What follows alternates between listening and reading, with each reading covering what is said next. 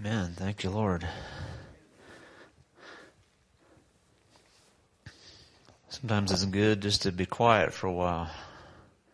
You know, we live in such a world that we don't ever get quiet. We don't ever take time to just sit still. It's a great temptation to try to rush to the next thing in life and in church services. So I appreciate that we have the freedom to just kind of relax and just kind of go with the flow of what God's doing. Thank you for sharing that word, Casey. That was awesome. So I do have a word for you from the word today. If you want to open your Bible to Luke chapter 1. As promised, I am preaching a Christmas sermon this week. If you weren't here last week, I opened December with the last sermon for right now on the warnings of Jesus. And we're going to move to the Christmas account here and just kind of work through a little bit of it in Luke. We're going to start before Jesus was born. Luke chapter 1 and verse 5. It says, "In the time of Herod, king of Judah, there was a priest named Zechariah, who belonged to the priestly division of Abijah. His wife Elizabeth was also a descendant of Aaron. Both of them were righteous in the sight of God, observing all the Lord's commands and decrees blamelessly. But they were childless because Elizabeth was not able to conceive, and they were both very old. Once when Zechariah's division was on duty and he was serving as a priest before God, he was chosen by Lot, according to the custom of the priesthood, to go into the temple of the Lord and burn incense. And when the time for the burning of incense came, all the assembled worshipers were praying outside. Then an angel of the Lord appeared to him, standing at the right side of the altar of incense. When Zechariah saw him, he was startled and was gripped with fear. But the angel said to him, 'Do not be afraid, Zechariah. Your prayer has been heard. Your wife Elizabeth will bear you a son, and you are to call him John. He will be a joy and a delight to you, and many will rejoice because of his birth. For he will be great in the sight of the Lord. He's never to take wine or other fermented drink, and he will be filled with the Holy Spirit even before he is born. He will bring back many of the people of Israel to the Lord their God, and he will go on before the Lord in the spirit and power of Elijah to turn the hearts of the parents or the fathers to their children, and the disobedient to the wisdom of the righteous, to make ready a people prepared for the Lord." Let me stop right there before we get to Zechariah's response, which is not good. So we'll stop with it. We'll stop before we get to the not good. You know, there's something amazing that happens when people are praying right outside your life. It says that all the assembled worshipers were praying outside. I don't think that verse was included there just as like, yeah, we're just going through the motions. I think it's specifically mentioning the details that were happening in this moment where Zechariah had an encounter with heaven. Everything changed for Zechariah in that moment. The rest of his life was different. First of all, he made it in the Bible. That's pretty cool right there. But the reason he made it in the Bible was because of the son that he was called to have. And it says that before this encounter with heaven, that him and his wife were childless. They were unable to have children. There was something physical in them. There was something that wasn't correct in their bodies where they weren't able to produce children. We don't know why that was or how that worked or what was going on. They didn't have ways to deal with that back then medically. And so they probably just had decided our time is done, and we get nieces and nephews and all the rest of the family, and they probably were enjoying that, and there was a longing in their heart for something that they had probably laid to die a long time ago. But there was somebody praying. There was somebody praying.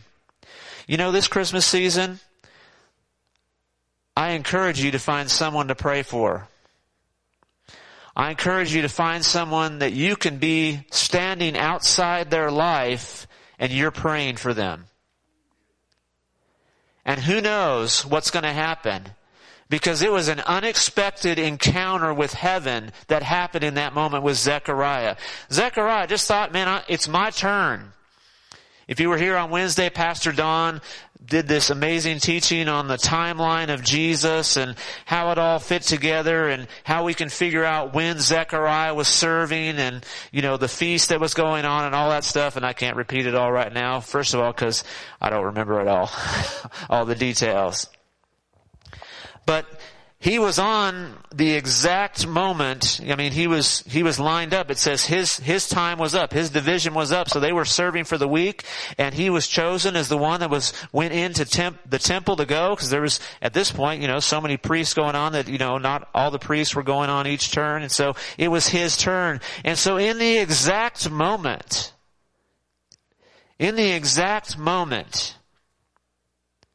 that God knew throughout history, whoever sends the angels from heaven said, now. Now's the time. Give me a little liberty here. This is not in the Bible.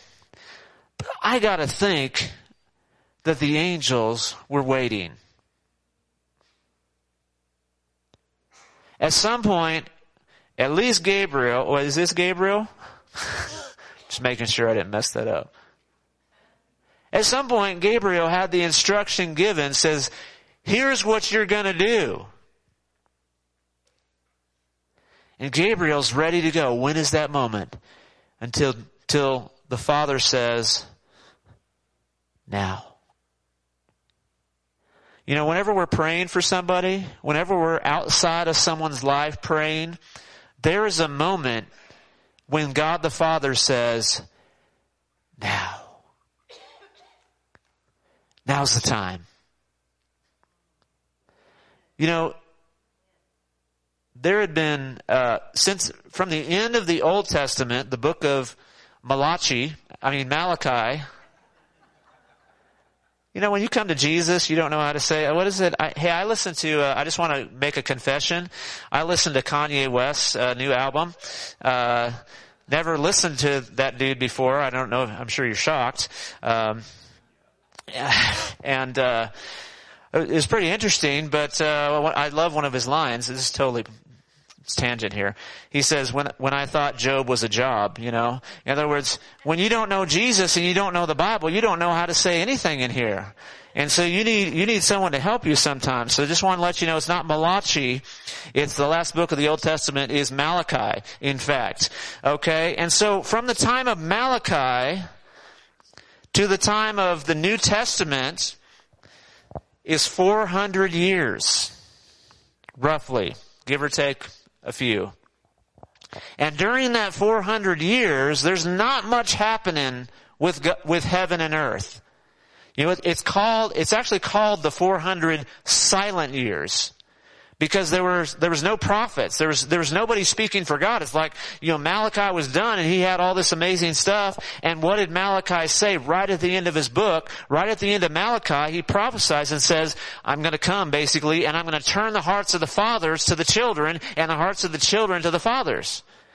And boom, then God's silent for 400 years. And it's amazing that when the now time shows up, God picks up right where he left off. Because what's going to happen? John the Baptist is going to be born, and he's going to what? He's going to turn the hearts of the fathers to the children. So there's a moment There's always a moment when everything God has said and promised is the now time, is the go time, is the yeah time. We don't know when that moment is. Our job is to simply connect our hearts with heaven, where we are standing outside. And of course, if you're a believer in Jesus, guess what? You're not outside the temple. You now are the temple. It says now you're the temple. You're the temple of the Holy Spirit. You are the dwelling place of God. If you're not a believer in Jesus, guess what? You turn to Jesus, you become the temple of God Himself. His very presence comes and dwells in you. You're now the holy place. And when you pray and when you are seeking God, when you are connecting with heaven, there is an interaction that's going on where I am interacting with the purposes and plans of God. And when those purposes and plans come to fruition, see, the Holy Spirit knows the purposes and plans of God. He begins to stir them in our hearts. When you're stirred in your heart to pray for something by the Holy Spirit, no, it's because of the purpose of God. And it's the fulfillment of His desire on earth from heaven to earth.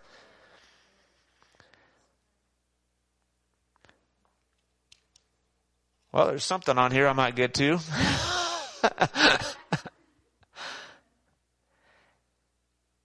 You just never know when the now time is. You never know when the now time is. And that's why we don't want to ever give up and say, oh man, it's just not going to happen. I've been praying for so long. And it's sometimes, I know have you ever heard the phrase that we stop just one prayer short? Now God's not small enough that it's all dependent upon one person's prayer. It's like, oh, well, Chris didn't pray, so can't do it.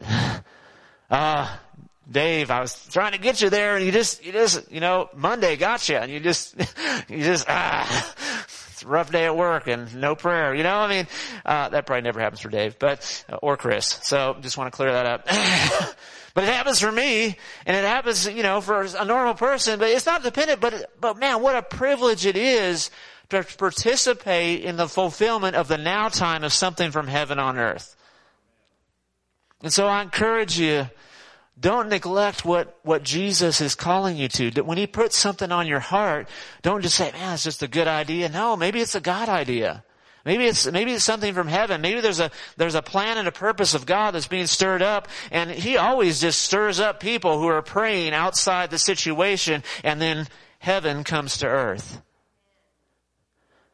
The now time happens. Verse 18. Zechariah asked the angel, how can I be sure of this? Oh boy.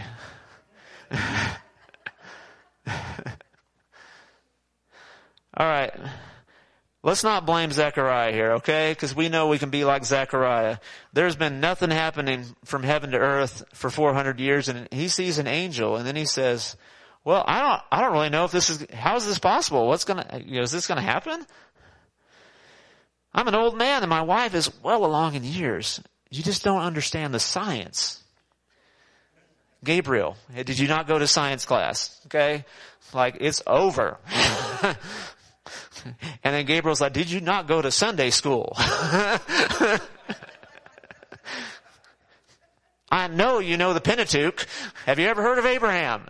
That probably Gabriel's thinking that. He didn't say that because he only says what he's supposed to say. Okay, so the angel said to him, I am Gabriel. Just to clear that up. And I stand in the presence of God, and I have been sent to speak to you and to tell you this good news.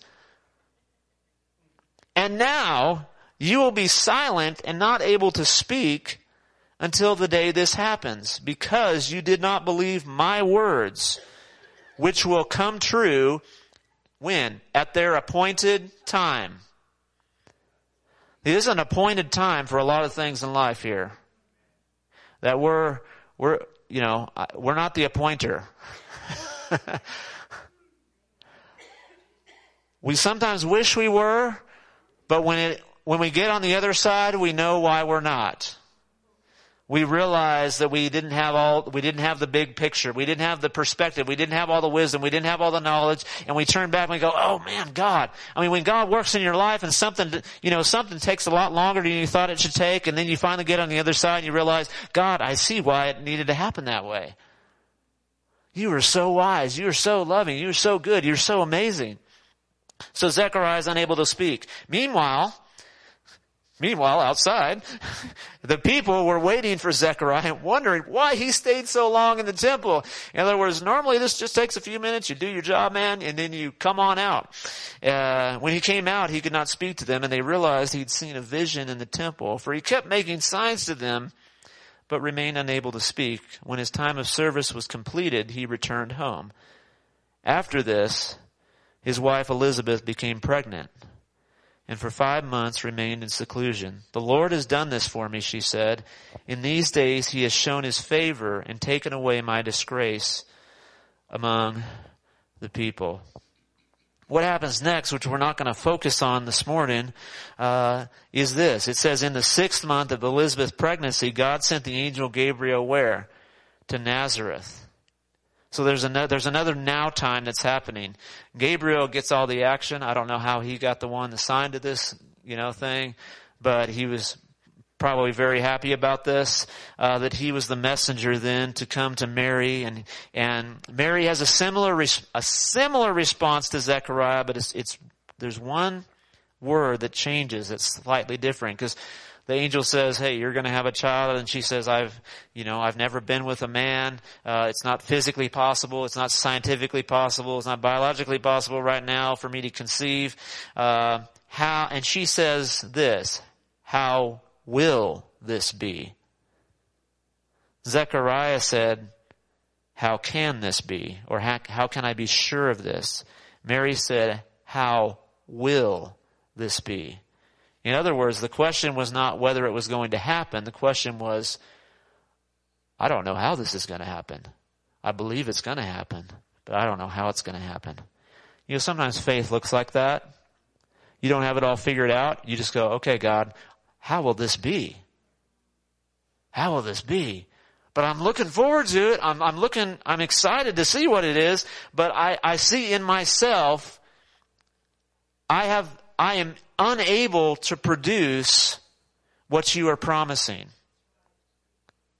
I am unable for this to happen in this moment in my own strength.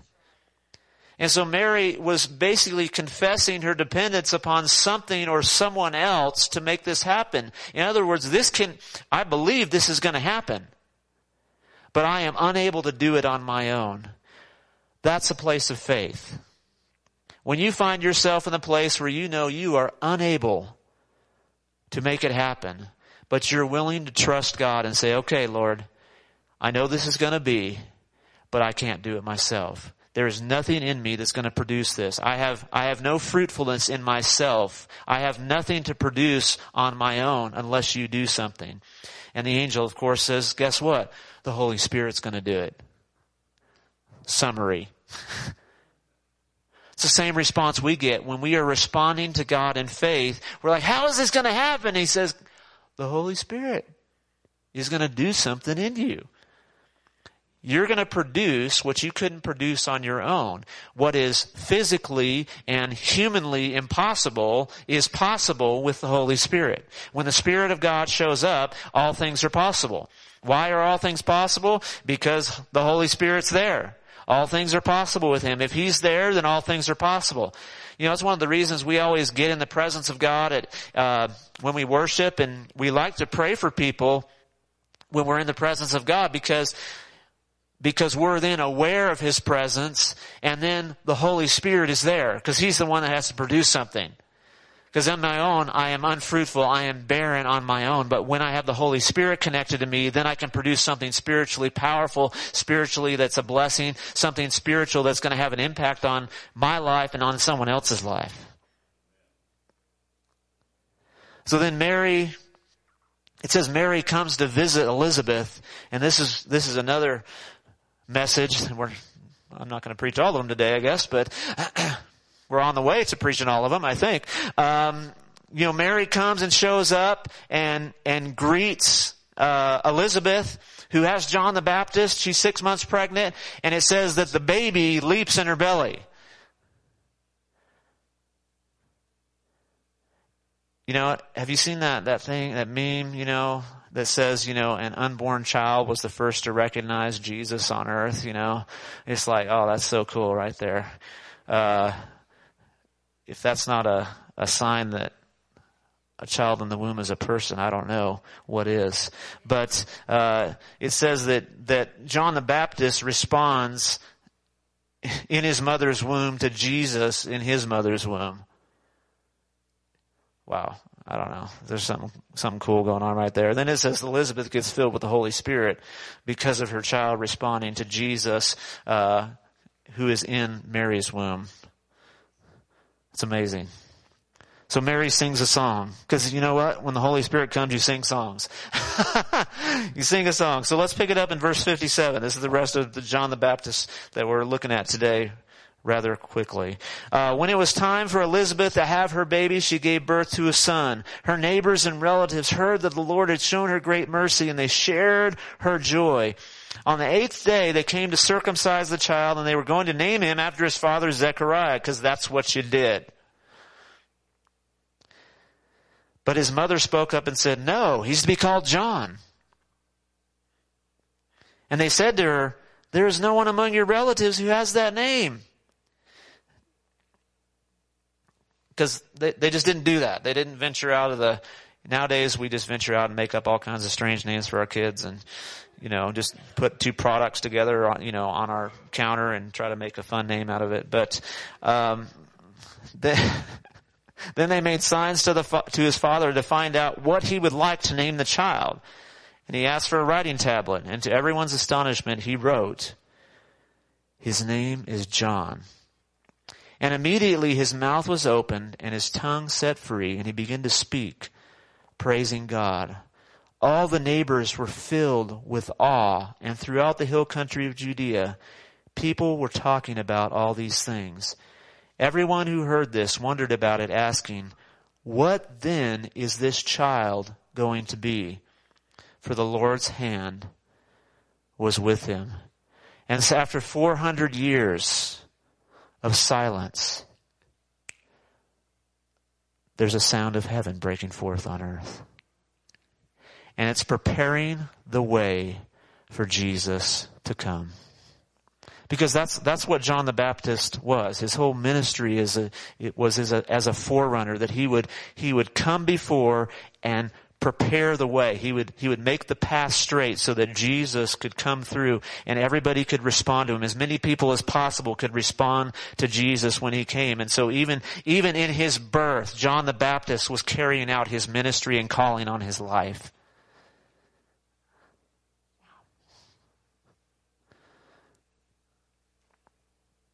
So his father Zechariah, it says, was then filled with the Holy Spirit. And John the Baptist, I know that he said that the one after him would fill with the Holy Spirit, but there's a whole lot of people connected with John the Baptist. His parents get full of the Holy Spirit by the things that are happening that God's doing, and he's involved. So that's pretty cool right there. His father Zechariah is filled with the Holy Spirit and prophesied, verse 68, if you're still in your Bible, I'm not looking at the screen, but praise be to the Lord, the God of Israel, because he has come to his people and redeemed them. He has raised up a horn of salvation for us in the house of his servant David, as he said through the prophets long ago, salvation from enemies and from the hand of all who hate us, to show mercy to our ancestors and to remember his holy covenant, the oath he swore to our father Abraham, to rescue us from the hand of our enemies and to enable us to serve him without fear, in holiness and righteousness before him all our days. He then begins to prophesy over his own son, which is so beautiful, his unborn child, because he's full of the Holy Spirit. He begins to declare the calling and the future of John the Baptist, his own son.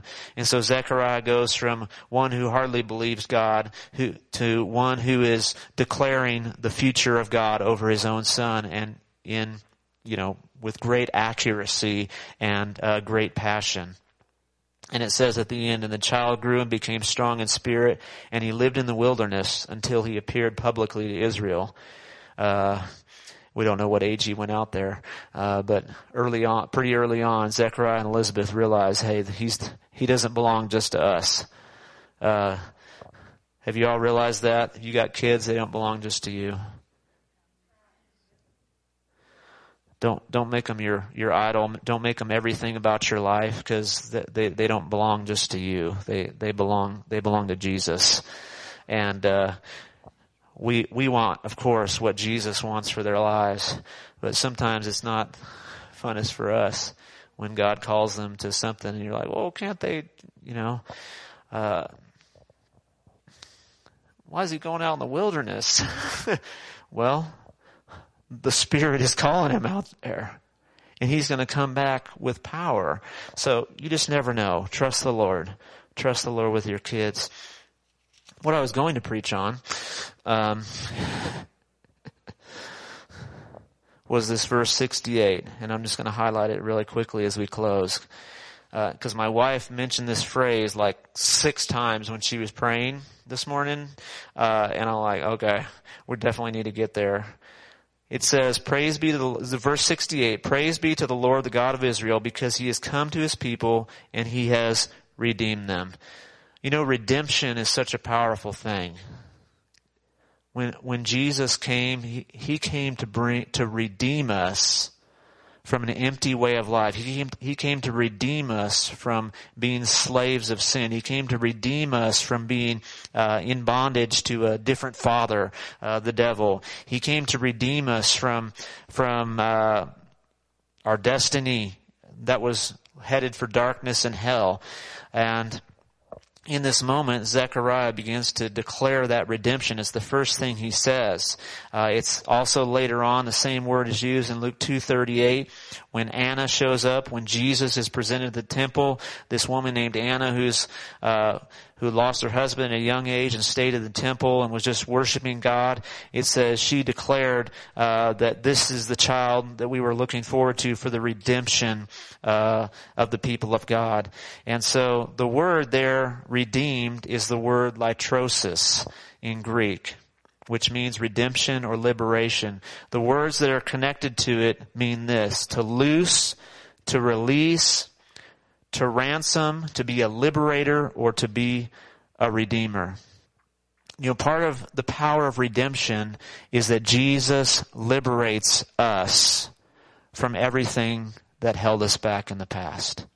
In Hebrews 9 and verse 12, I got this scripture guy. I'm going to read it really quickly. Hebrews 9 and 12 says that we were redeemed. Jesus did not enter by the means of the blood of goats and calves, but he entered the most holy place once for all by his own blood, thus obtaining eternal redemption, eternal liberation, eternal freedom, eternal deliverance. 1 Peter 1:18 and 19 says this: for you know that it was not with such perishable things such as silver or gold that you were redeemed from the empty way of life handed down to you from your forefathers or your ancestors, but with the precious blood of Christ, a lamb without blemish or defect. In order for a lamb to die, though, the lamb first had to be born. And he was born with a mission, and his mission was redemption. He was on a liberation mission. From the time that Jesus from the time that Jesus was conceived, he was working towards one thing: the redemption of human beings. And so this season, when you see someone that looks unredeemable, when you see someone who looks like, oh, golly, why do they exist? Let's not pretend we don't think that sometimes, okay? Somebody that's unlovable, someone that's hateful, someone that's whatever turns you off. Just know that Jesus was conceived to redeem them. If we can get that this Christmas, we had a good Christmas. We've had a good Christmas season. If I can view somebody else through the desire of Jesus to bring redemption in their life, to liberate them, rather than seeing them as an enemy to stand against, I get to see them as a prisoner who I get to participate in their liberation and freedom. I get to be one who can pray outside their life and say, God, I don't even like this person, but I pray, teach me to pray for them.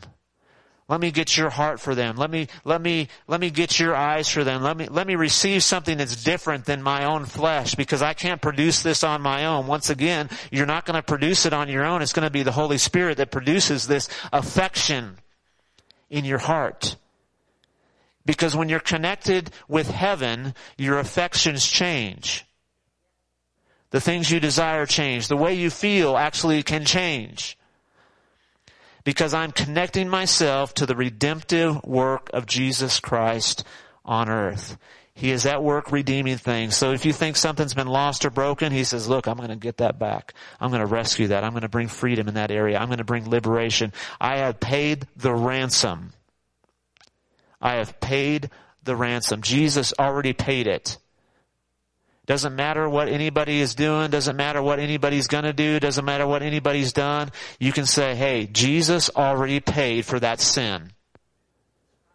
Jesus already paid for that sin. So when you see that person who's going crazy, you're like, man, Jesus, I thank you that you've already taken care of that. You have already taken care of that. You've paid it forward in the biggest pay it forward ever. Jesus, you have brought, and let me connect my heart with your redeeming heart of love for a world that's going astray and has gone astray. And so this Christmas, I pray that you would experience fresh revelation of the redemptive love and power and work of God in your life. And may you see it at work in those all around you, whether that's a family member, whether that's a friend, whether that's a neighbor, whether that's a coworker that you can't stand, whoever it may be, that the redemptive work of Jesus, because He wants to redeem, He wants to bring redemption in those situations. Let's stand. Thank you, Jesus. Father, right now I just invite you, Holy Spirit, I pray that you would put someone on our hearts. Holy Spirit, put someone on our hearts. Lord, I believe this is a word from you. Lord, it came up in my spirit as we were praying this morning. Lord, that, Lord, we are to stand outside people's lives and we're going to pray. And so I just pray for every single person in here, Lord, that we would just have that revelation, whether it begins now and you begin to unfold who it is, or maybe it's a small group of people, whatever it may be. Lord, show us this week, Lord, if it's not in this moment, Lord, that we're going to run into that person and you're just going to spark something in our hearts and you're going to say, there they are. That's the one. That's the one. That's the one. That's the one right there. They're the one. And God, we know that if it's birth in your heart, then you have a purpose and a plan and a mission that you're on. And so we thank you, Lord, that we get to partner with your mission of redemption, Lord, on this earth. And so we say, Jesus, fill us freshly with your Holy Spirit, that we might have your affection for people around us, that we might have your affection for those who are unlovable, that we might have your affection for those that are really super fun and we love to be around. Lord, every single person, we want to have your vision and your perspective and your eyes and your feelings, Lord, so that we might participate in what heaven is doing on earth. Because that's what Christmas is about. Christmas is about heaven coming to earth and bringing liberation. Liberty and freedom, God. So we thank you for that. Help us live free in that joy, in that freedom, Lord, this season. Lord, let us not get caught up in something that would drag us away from you. Jesus, we love you. And we choose to set our hearts on you. And it's in your name we pray. Amen. Amen.